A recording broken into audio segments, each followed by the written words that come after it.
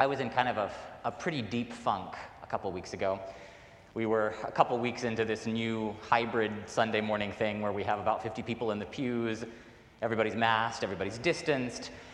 I think foolishly, I thought that like when we could have people back in the building, it would be like flipping a switch and everything would just like return to normal. I knew that wasn't the case, but I wasn't prepared for how awful it would feel to sit here hearing Bruce play a hymn so beautifully on the organ and not be able to sing. I found myself really struggling with that. It made me angry, actually, and to a certain degree, like when we launched into All Glory, Laud and Honor this morning, and we started marching down the aisle, like I could still feel this like kind of visceral anger, like don't take the hymns from me, this belonged to me. I'd gotten pretty used to doing church like in a TV studio, right, with an empty cathedral. We did that for a year, and when we started bringing you back, I was not prepared for how much time it would take, how much time it's going to take to get us back to where we were before this all started. And that lack of being able to sing is really hard. Those of you who have worshiped in this cathedral before on a Palm Sunday with a full space full of bodies, you know the sound I'm talking about, right? When this cathedral vibrates with human voices raised. And I'm really missing that. It's harder for me than just about anything else, especially this year. The music that we do this time of year, the music of Holy Week and Easter, that is the music that keeps me a Christian after all these years. And I felt like it was like taken from me, and I was angry. I was pretty angry about it. So in times like that, you need a good friend, you need a mentor who can sort of pick you back up and remind you of what this whole thing is about. And my mentor and friend in this case is sitting right here in the cathedral. It's Jim Bethel. Many of you know him. I went out to coffee with Jim, and he was a good pastor. He didn't try to talk me out of my funk. He empathized with me. He let me pontificate a little bit. He let me kind of get up on my high horse about what a desecration of Christian liturgy this is, and I can't defend it theologically, and kind of go off on this whole ramble thing, and kind of nodded along, like, yes, Nathan, I know how you get when you get on your high dudgeon, and I love you. And then, he let me weep a little bit, right? He kind of let me process some of the grief that I was experiencing. And underneath the grief, this deeper fear that there's this way that we were together before all of this happened, and my fear that it will not come back, right? That things have changed, and not just on church, right? I think about this in terms of so many places in our society where, we're starting to return and they still feel weird, but we can kind of imagine what it might feel for things to return to normal, and yet underneath it, at least for me, there's this real fear that stuff has changed so irrevocably that I'll wake up one morning, a year, 5 years, 10 years from now, and think, I miss what used to be. I don't want to do this new thing. I don't know if I'm cut out for the new world, the new church. I was not trained for this new thing. What if I can't do it? What if I just don't want to do this anymore? And Jim looked straight in my eyes and he said, Nathan, something is dying, right? You know that. Our culture is experiencing a death of something. Some of it probably needed to die a long time ago. Some of it is going to be hard when it goes. Something has died at Trinity, and you're grieving that thing. You're hanging on to what was. Of course you are. But he said, Nathan, you of all people, I've heard you preach the sermon, right? Death is not the end. You've done funerals. You know what we say, that for God's faithful people, life is changed, not ended. That is our story. That's the gospel we preach. And Jim looked deep into my eyes. You remember this, Jim? You looked into my eyes and you said, Nathan, you know this story because it's happened to you.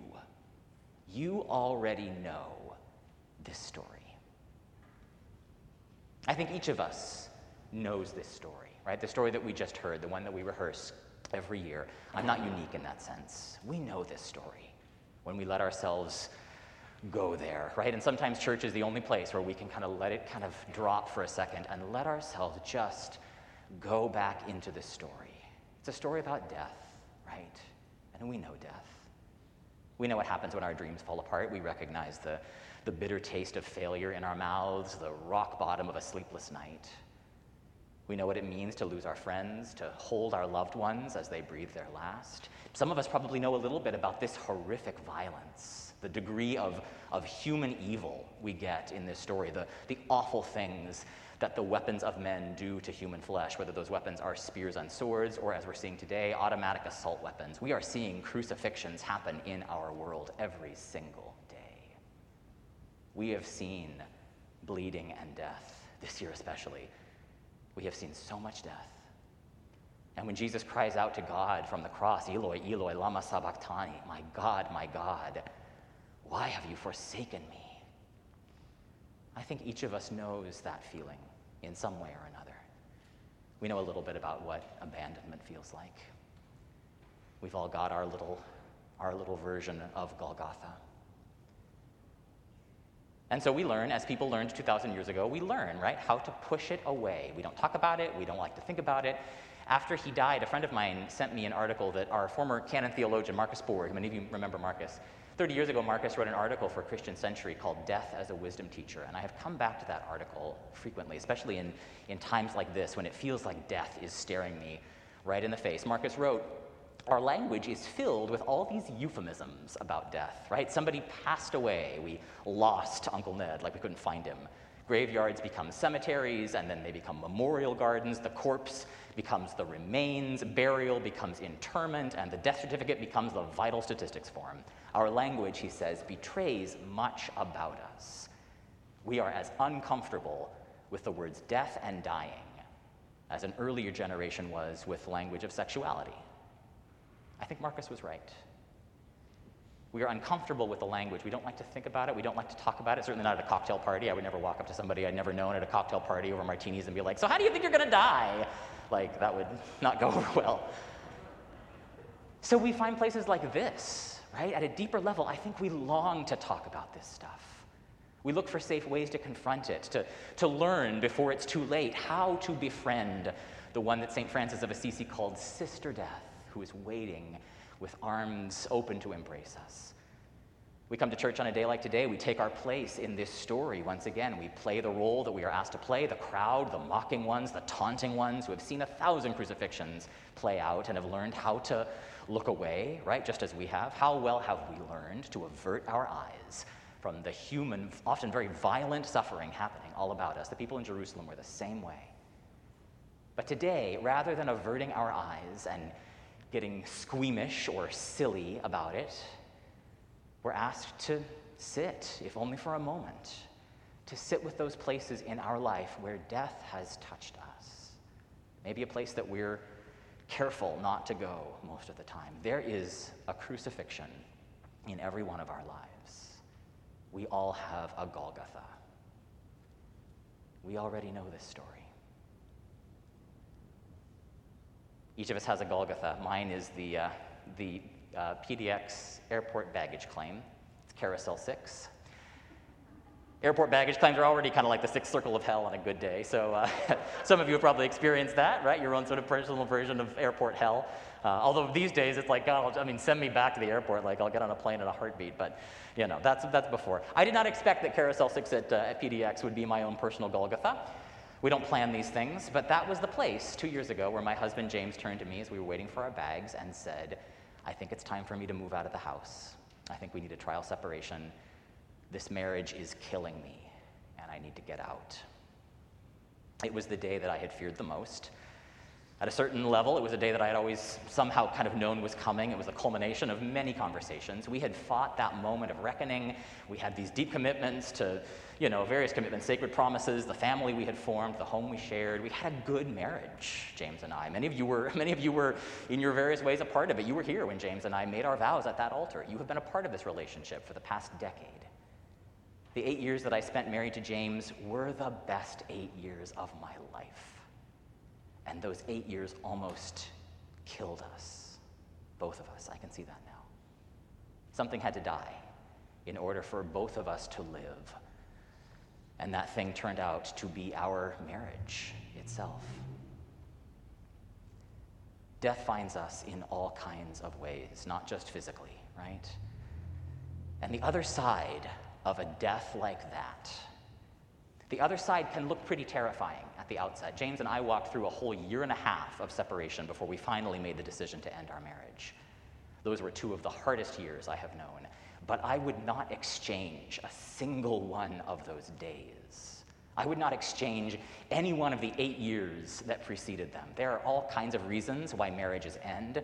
Divorce is almost always complicated and wrenching. Sometimes there is very real physical danger for one of the parties. Anything that looks like reconciliation, right, is not always possible. 9 times out of 10, the havoc that divorce can wreak on lives is extreme.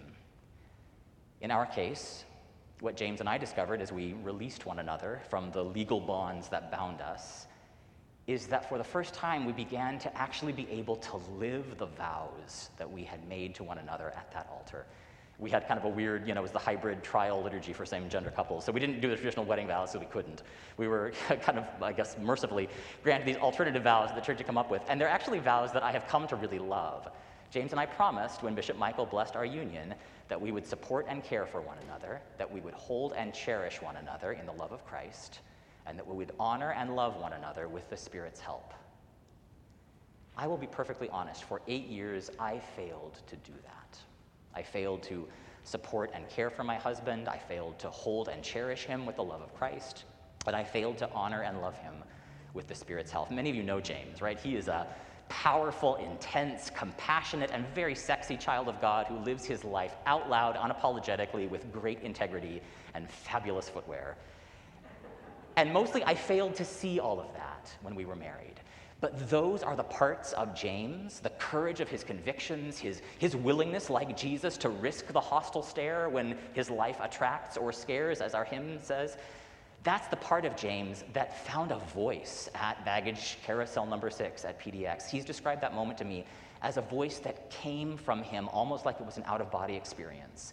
And I think I have a sense of where that voice came from, the voice of death, the voice that ended our marriage. I think it was the Spirit of God speaking through my husband. I don't have another way of understanding this.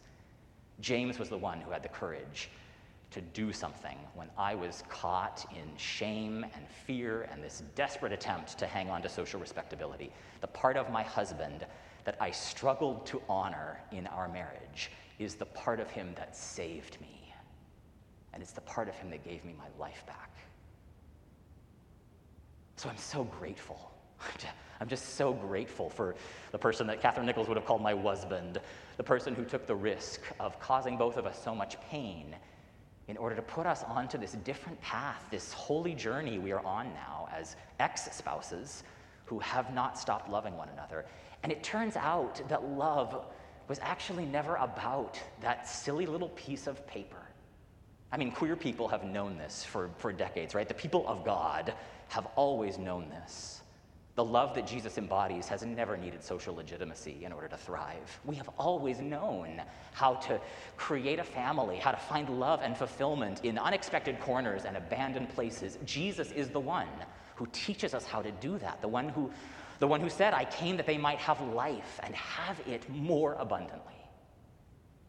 So this is the only thing I know about what our tradition calls the Paschal mystery, this weird idea that life and abundance are what lie on the other side of every death, no matter how much pain, suffering, agony, or change that death brings.